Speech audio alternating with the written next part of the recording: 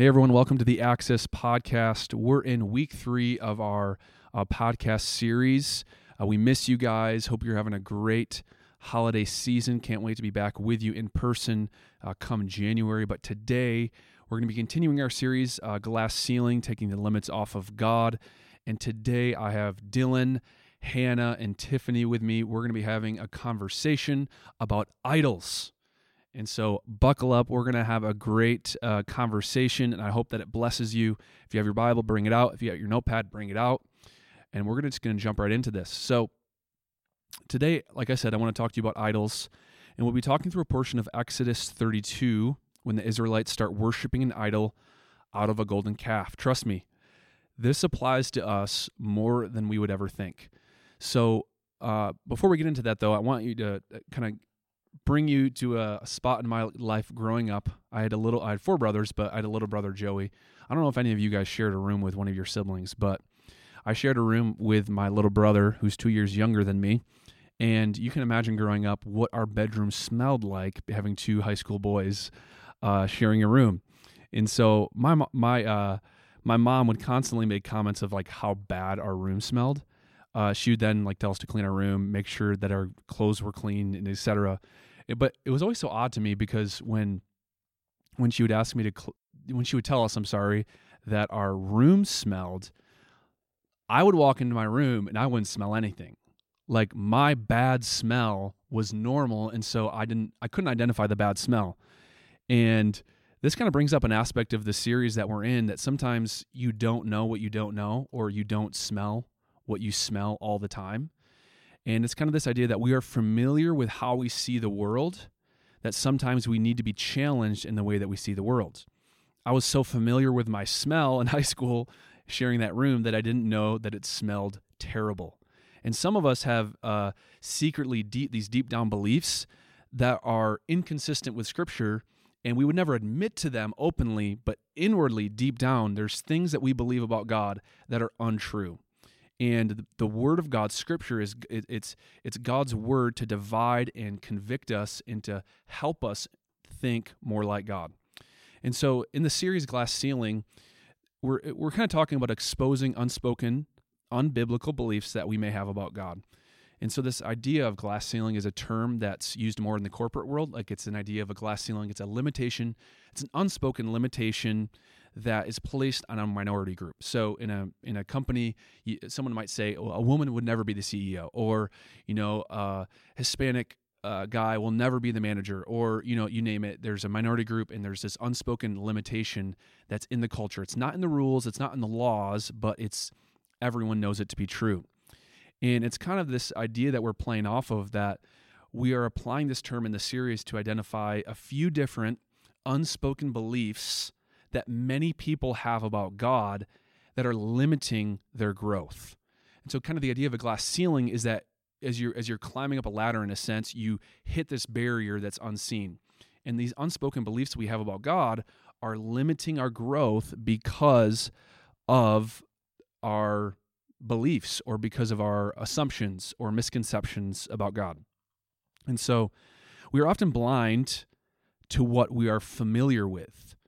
I mean, you have it, right? You go to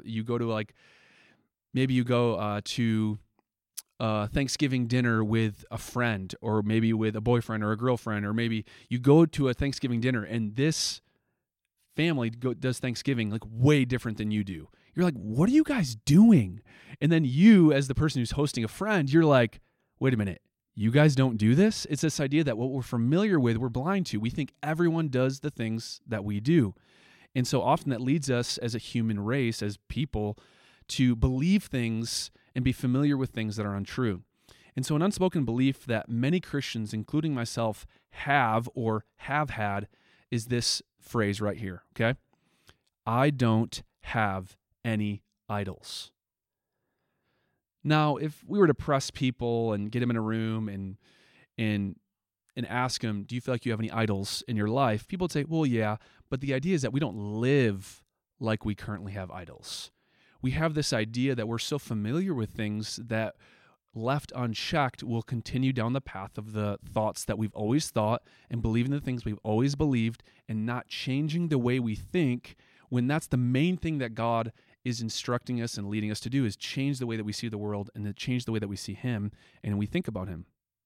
And so we should ask ourselves right now, if you're listening, do I have any idols? So we're going to define that term, because idols are not something that we will commonly identify with or see in our culture. It's kind of a historic term. We don't necessarily have golden calves lining up the streets, and people aren't worshiping animals. Well, some people do. Tiffany loves to post about her dog, but we're not. I'm just kidding. I'm just throwing shade at Tiffany, and her mic's muted, so she can't respond. But that's a joke, okay? Tiffany loves her dog. But kind of the idea is we're not seeing these golden statues in culture. And so when we read about idols, we can often view them as something that doesn't apply to us. And I'd like to challenge us today by going to Exodus 32, that having idols may be more common and applicable than we might think. So let's jump right into Exodus 32. I'm just going to read it and then we'll break it down. So Exodus 32, 1-4. When the people saw that Moses was so long in coming down from the mountain, they gathered around Aaron and said, "Come, make us gods who will go before us. As for this fellow Moses, who brought us up out of Egypt, we don't know what has happened to him." So to kind of set this up, Moses was on Mount Sinai, and God was revealing himself to Moses. And this is when he was giving him the 10 Commandments. And the people of Egypt, or the Israelites who had just come out of Egypt, were becoming impatient with how long Moses was taking up on the mountain. And so they were complaining, and Aaron is Moses' brother, and he was kind of in charge of the Israelite people while Moses was gone. So Aaron answered them, verse 2, "Take off the gold earrings that your wives, your sons, and your daughters are wearing, and bring them to me." So all the people took off their earrings and brought them to Aaron. He took what they handed him and made it into an idol cast in the shape of a calf, fashioning it with a tool. Then they said, "This is your God, Israel, who brought you out of Egypt." So interesting. Like growing up, I heard this passage and this story being told so many times. And it wasn't until recently that I saw that Aaron in verse 4, he says that this is God. Like this is the God who brought you out of Egypt. So it's not that they were worshiping an idol. That's not what they were doing here. What they did was they made an image, a statue, and they claimed that this statue was the God who brought them out of Egypt. And so how does that apply to us today? So the people, instead of actually searching and desiring to know God, they settled for what was familiar or comfortable. And the idea is this temptation is just as common in it's knocking on the door of our lives just as much now as it was then. We have not grown out of this temptation to define God in a way that's easy for us to understand. You see, back in that culture, statues and images, they had just come out of Egypt, and so it was very normal for people to worship and pay homages and offer incenses to animals and idols because that was the culture they were in. And so really what they were doing wasn't worshiping an idol, but they were projecting what they wanted God to be as the idol. Instead of knowing God who was up on the mountain, they settled for what was comfortable. And in doing so, they disobeyed God, committed a sin because they broke the second commandment, and they missed out on actually knowing God, which was God's desire in the first place. God's desire was for them to come up on the mountain, but they chose to stay down and in turn stayed with what was comfortable or stayed with what was familiar. And this is a temptation that we all have, which is to take what is familiar and comfortable and normal and easy to swallow and to say that is what God's like. But what we find in the scriptures is that God is revealing himself through the scriptures. That the way that we find out what God is like is not by going to culture, it is not by going to YouTube videos, it's not by going to anything else other than Scripture. Now, sometimes pastors and preachers can help us discover who God is through the Scriptures, but even pastors and preachers can often misrepresent God through the scriptures. This is why it's so important, like in 1 John, John is talking, he says, you don't need anyone to teach you, but the Holy Spirit, he'll teach you all things. There's a personal responsibility that every Christian has to be responsible for their faith and not to make excuses of what their pastor or preacher might say, but to go to the scriptures themselves and to say, God, who are you? What are you like? And to take our own preferences and offer them on the altar, taking our opinions and our perspectives, offer them on the altar of scriptures and saying, God, burn this up if it's not true. And so the point of this story is kind of like all of us have certain idols. And so, what I'll define an idol as is a belief about God that is inconsistent with how God is revealed through Scripture. So an idol in this situation is a belief about God that is inconsistent with how God is revealed in Scripture. And so we can find ourselves in this story and oftentimes find that we often are settling for what's comfortable in the sense of how we see God and how we relate to God. And the beautiful thing about God's love and His mercy and His faithfulness to us is that we live in a period of history where we can actually know the one true God. There aren't any barriers. Like Christ came and He tore the veil, He broke the separation, He paid the price, He brought us close so that we could know God on a personal level.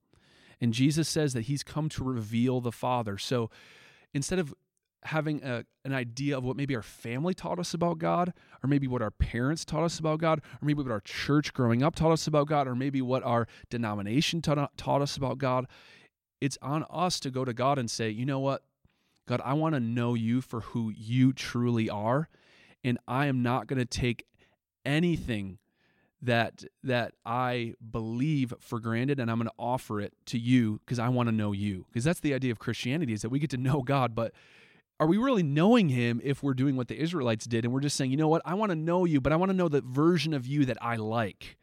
That is self-idolatry. That's pride at its root, and it's so common among Christians, specifically in America, and I didn't want to have a conversation about it with us today. And I think if we do that, realizing that we might have some idols, and if we just think that thought and say, God, okay, God, show me where I'm missing it, and Christ, lead me to know you as you truly are, it breaks that glass ceiling, and it allows God to disciple us into mature Christians who love God and love people and value truth. And so I think what I'll get to in next here, as we have about 3 minutes left, is not left in the entire episode, but just left until we have a conversation. But like, God knows this about humanity. Like, He's very aware that we're bent towards comfort and familiar things. It's the human condition, and God's not mad or waving His finger at us. Like, He's reached out to us. Like, He's inviting us to be taught by Him, to know Him. So God's not mad that we might have some misconceptions or bad beliefs about Him. He's inviting us into a relationship through the Holy Spirit, through the Scriptures, to know God and to know Christ. And so the Christian life isn't about beating ourselves up over like what we don't know, or maybe how we were raised. Like, you don't beat yourself up about that stuff, but you are aware of it so that you can grow. The life of a Christian is to realize that we are familiar and we love familiar and comfortable things, and that God has created us to grow out of those familiar and comfortable things. And we must, I think, just Jesus says it is, we must be ready to pick up our cross, deny ourselves, and follow Jesus. God's love for us has worked through our bent towards this misunderstanding of God, and He's reached out to us in the midst of it. And as we grow in our relationship with Christ and our understanding of God, it's something to keep in mind that I might have idols, most likely have misconceptions about God that are not true, that Christ wants to clarify for us. So as we go here, I'm going to share Romans 12:1 and 2. It says, "Therefore I urge you, brothers and sisters, by the mercies of God, to present your bodies as a living and holy sacrifice acceptable to God, which is your spiritual service of worship. And do not be conformed to the patterns of this world, but be transformed by the renewing of your mind, so that you may prove what the will of God is, that which is good and acceptable and perfect."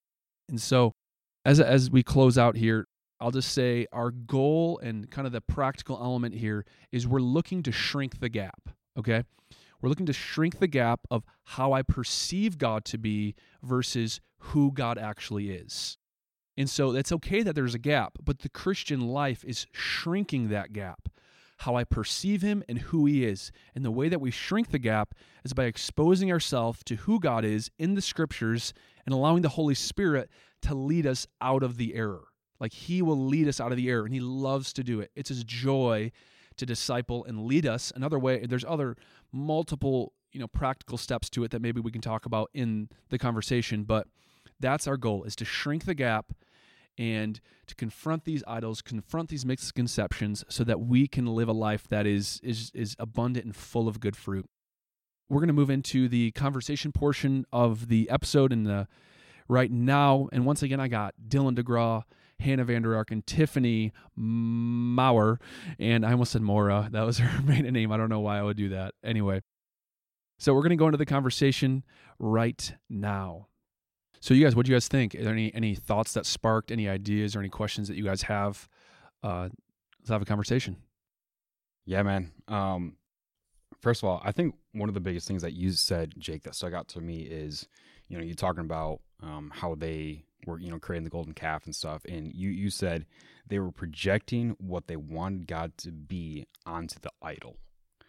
That really stuck out to me, just because I like looking at the definition of things. And if you look at the definition of idol, it's an object of extreme devotion.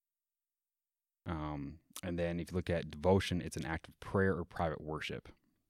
And, the Bible clearly says that we need to be giving our worship to God. That's where it is. Psalm 150 verse 6 says, "Let everything that has breath praise the Lord, praise the Lord." And so when we're looking at that statement that you said of they were projecting what they wanted God to be onto the idol, that really stuck out to me, because usually it's like, okay, you're looking at the idol, you're looking at the object of you're worshiping that specific thing. But when you said that made me think, oh, when we're worshiping an idol, we're not worshiping the object, we're worshiping what we want. It made me, think about that, because, we're all seeking something, love, hope, peace, guidance, whatever it may be. And God is the ultimate source of all that. But when you look at the scripture in Exodus, where they're making this idol, if you kind of look at before and after, they're kind of in a place of impatience.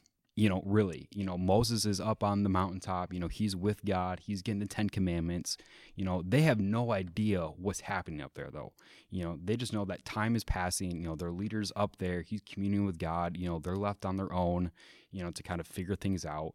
And they're honestly in a place of impatience. And, the things that Moses is talking about with God, getting all the 10 Commandments, they're all things that they want. They're looking for that guidance. They're looking for God's love. They're looking for God to direct them, through the wilderness. And so they're looking for things, but in their impatience, in their season of waiting, it's actually not, even though it's not that long, it's not like they're waiting for a year or anything, for Moses to come back down, but they're just in this season of waiting, and they're becoming impatient. And so instead of waiting for God to provide, that guidance and direction and the other things that they're looking for, they create this object, and they start projecting all the things that they want onto that object. And so they're really, worshiping their own ideals, the things that they want. They're worshiping their own thoughts, their own prayers, when really we should be surrendering those things to God and giving those things to God. An idol can provide a temporary, substitute for those things. If you look at, look at food, say you take a dessert or sugar or something, it tastes good, but if you constantly feed on that, you're going to gain fat, and it's going to weigh you down. I know that all too well. But in reality, your body needs substance, and, sugar doesn't provide that real substance that your body needs. And, same way with like an idol, an idol can provide a temporary, fix for the things that we're looking for and longing for. But in reality, it doesn't provide that eternal, that eternal fix, that eternal solution that God really provides. And so, yeah, that was just one of the biggest things that I think stuck out to me, is just that idea that we're projecting what we want onto something else. Now we're not just worshiping that actual item, but just the things that we want. Hannah, Tiffany, what do you think about that? Yeah, I actually, as you were saying that, I'm like, I thought, impatience and fear of being in the unknown. Like, where's Moses? Why isn't he back? Mm-hmm. Right? And allowing that fear to be like, okay, what is comfortable for us? What can we run to? Because he's not coming back. We don't know where he's at. And we're starting to be really unsettled because we don't, what's going to happen to us now, right? So it's probably the easiest thing to do is make something for us to worship. What's our safety net? What can we run to that would make us feel safe? And that was due to the fact that they didn't have a relationship with God. Their relationship was through Moses, right? So, and that made me think of what Jake was saying earlier about like pastors and preachers, how, it's very easy for us to go to them as our source and think, oh, we have a relationship with God because I'm being fed through this pastor. And it's like, no, you got to take that person out of the picture and actually have a relationship. Don't take me totally out of the picture, okay? I'm going to take you out of the picture, Jacob. And even, when, like Jake, you've said this before, when pastors preach, bring it back to the word, right? What does the word say about what, whatever the speaker may have spoken on? So for me, I thought of impatience, fear, and being in the unknown. Yeah, I kind of thought the same thing. We're all kind of on the same wavelength there. But one of the questions I kind of wrote down was, why did the Israelites need an idol? And one of those answers was, instead of waiting for God, they wanted an answer. And I kind of brought it back to our self-reliance and how we can completely rely on ourselves to do whatever we need to do. And it really just comes back to that lie about God, is that he's not trustworthy, and that I can trust myself and my own ways of doing things over trusting God, right? I never struggle with that. That's never one of my Me neither. But that's kind of what I thought of. And I also kind of brought it back to, do we think that we're worthy of worship? Because essentially, if you're relying on yourself, you're thinking that you're worthy. And this is not to condemn or anything, anyone that has one of these, but I see a lot of ads for shirts that say worthy on them. And it always makes me just pause and kind of almost cringe a little bit, because I think what's missing from that shirt that just says worthy is worthy because of Christ, or made worthy because of Christ. And if we're sitting in this idea that because God loved us so much, he sent his son to die for us, that means we're worth it, right? But maybe we need to look at it more of a way of, God knew we would be worth it with Jesus. Even while we were still sinners, he sent him, but we're not worthy, right? We're worthy because of Jesus. So we can't rely on what we're doing, on our own self, anything really. So that type of, kind of what Dylan said, of projecting what we want and kind of our prayers. I mean, they were taking it into their own hands. They weren't surrendering any of it to God. And that's an idol, is self. So, I mean, I think most of the human race would say at one point or another, they have dealt with thinking of themselves as more important than God, or more trustworthy than God. Yeah, so we're talking about the glorification of self, or, propping ourselves up in our own ideals and really worshiping ourselves. It's just saying, I know better, everything that you guys have said. So what do you guys think? I want to kind of bring it into a practical level of maybe how each of us have maybe changed or adjusted the way that we think about God from maybe we're all in our upper 20s. And so maybe when we were in, Tiffany's 30. 31.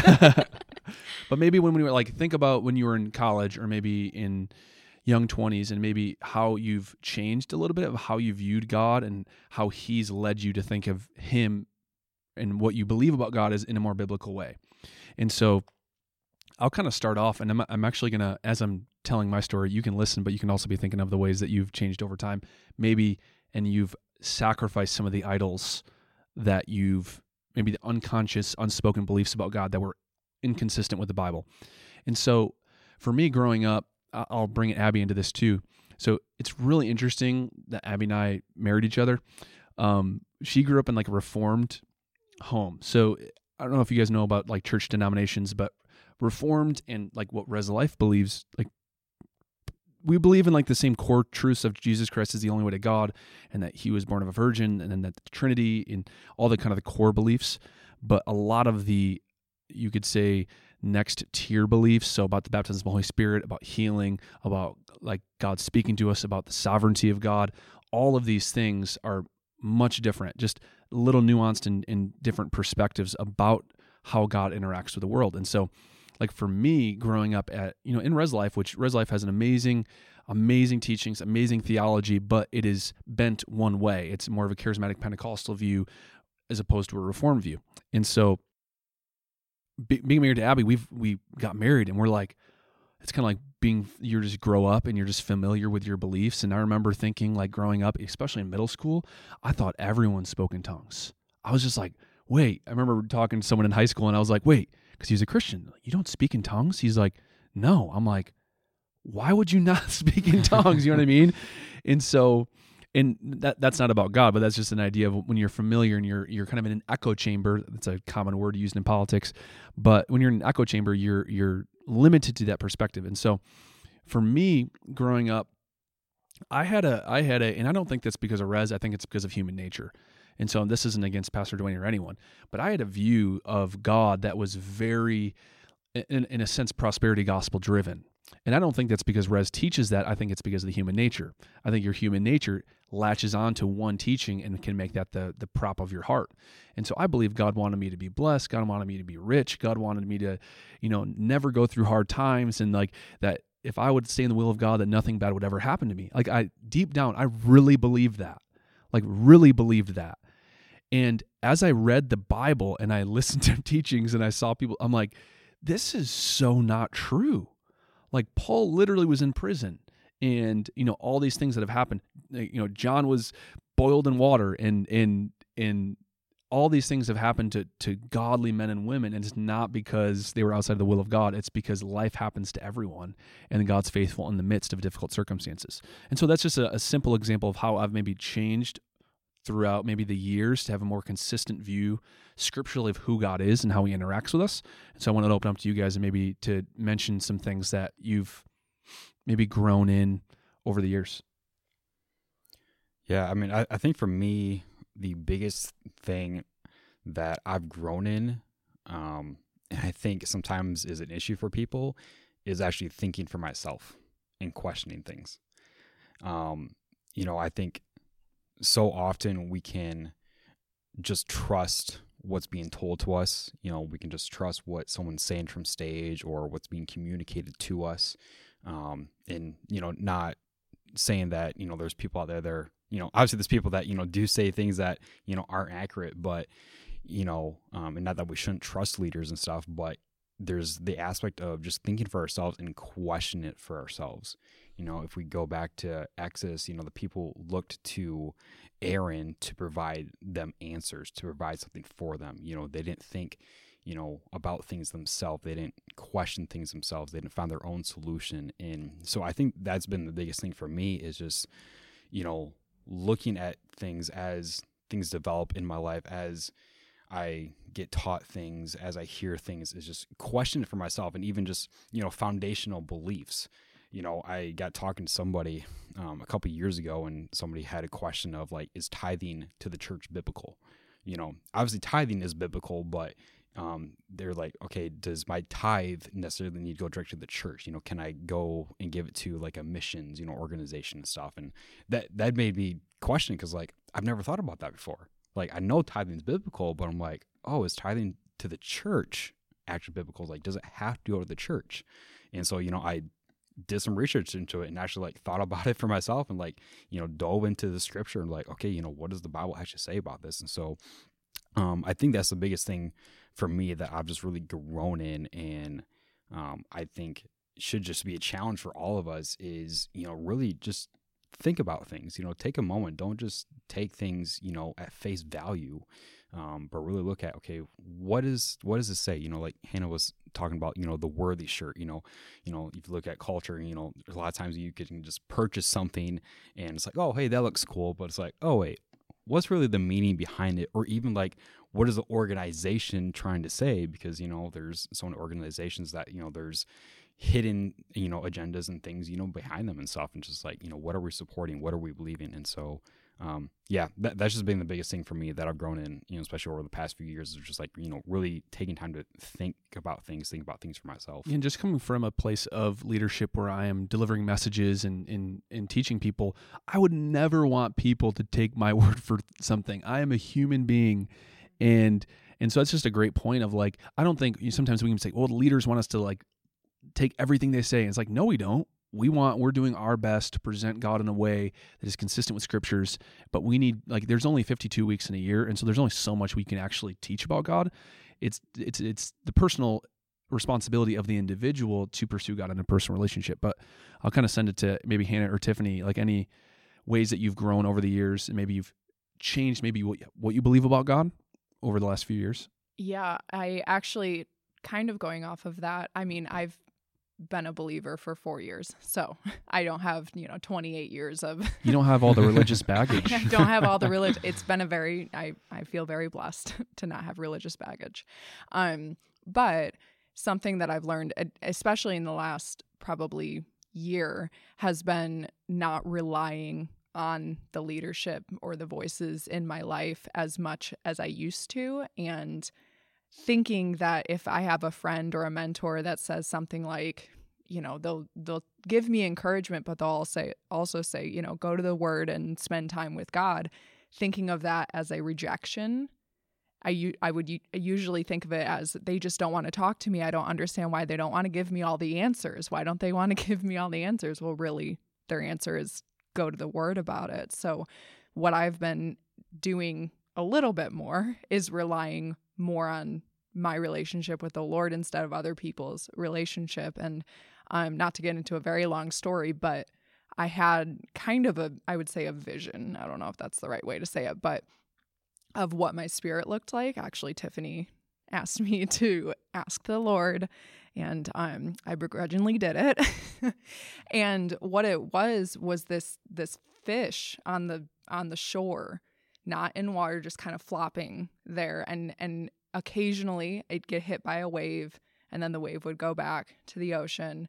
And another part of it is that fish have eyes on either side, right? So like if you're laying flat, you see up. That's all you're seeing. And the fish looking at the birds and just wondering like, why the heck can they breathe and I can't? And the Lord kind of showed me in that moment of like, you're letting people splash you every now and then with their water and give you that little bit of encouragement every now and then, but you're not letting me pull you into where you actually have life with me. And that's been that just wrecked me for a very long time, but has been something that I've been trying to grow in is relying way more on Him, not myself, and especially not my mentors or leaders that are speaking into my life. Because it's very good to have mentors, but there definitely has to be a balance that I'm learning. That's awesome. Yeah, I think. Tiff, anything?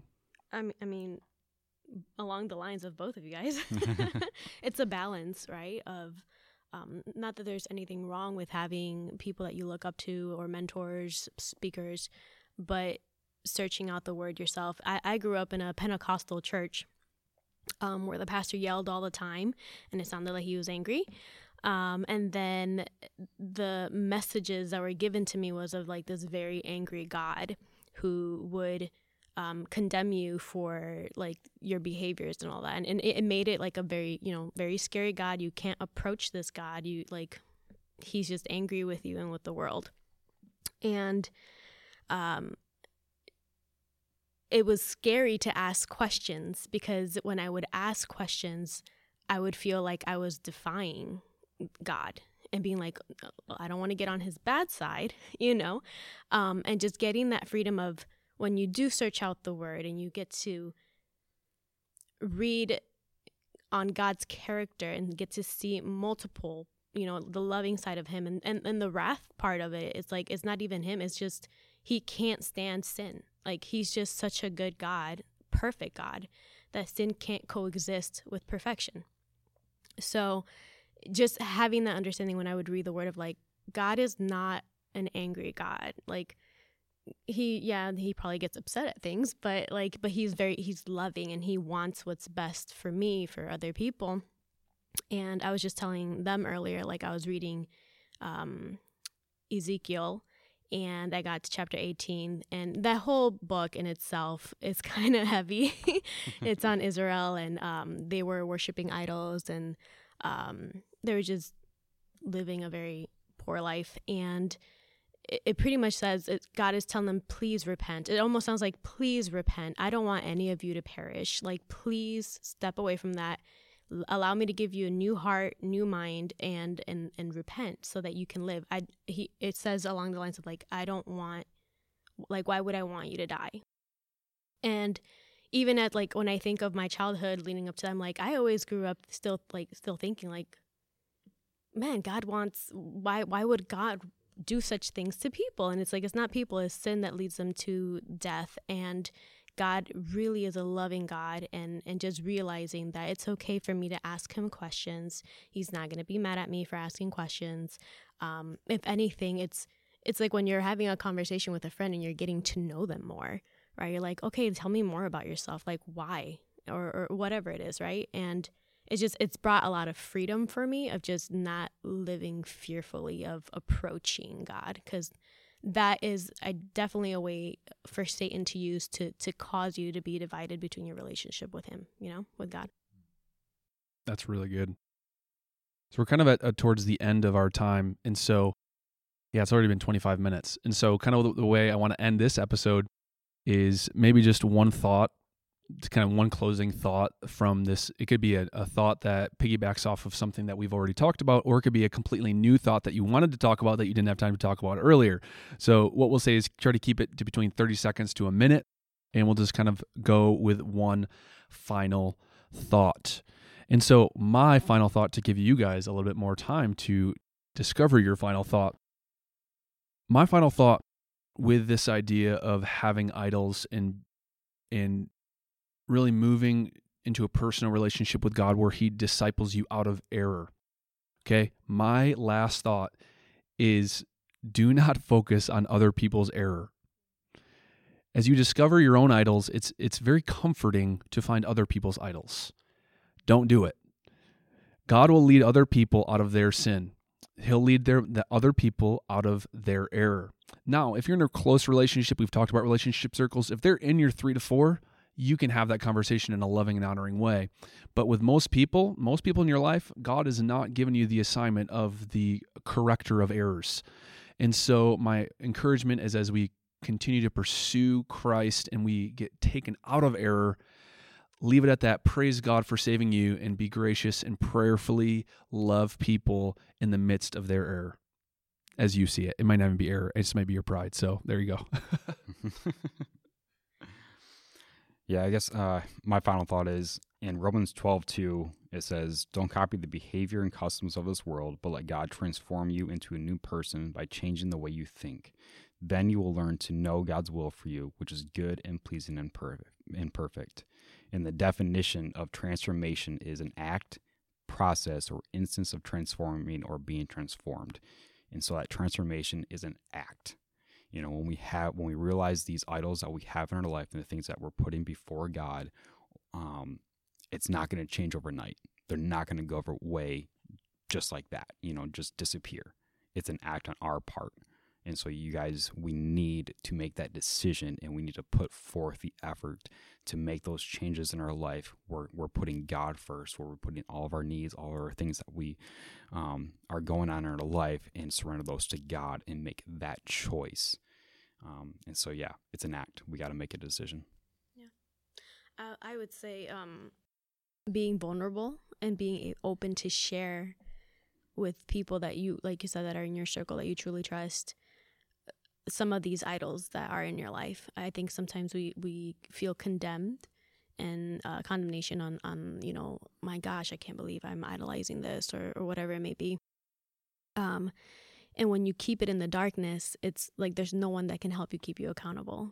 So important, bring it to God, right? So that he can bring inner healing, but bring it to people that you trust so that they can keep you accountable whenever you're tempted to praise whatever that idol is. I know I've had Hannah like contact me a few times, be like, hey, you know, whatever the situation may be. And I'm like, yeah, I got you. And we just help each other out. Right. So, and not to be fearful, like if you're going to someone that you trust, there should no judgment, right? All in love, like Jake was saying.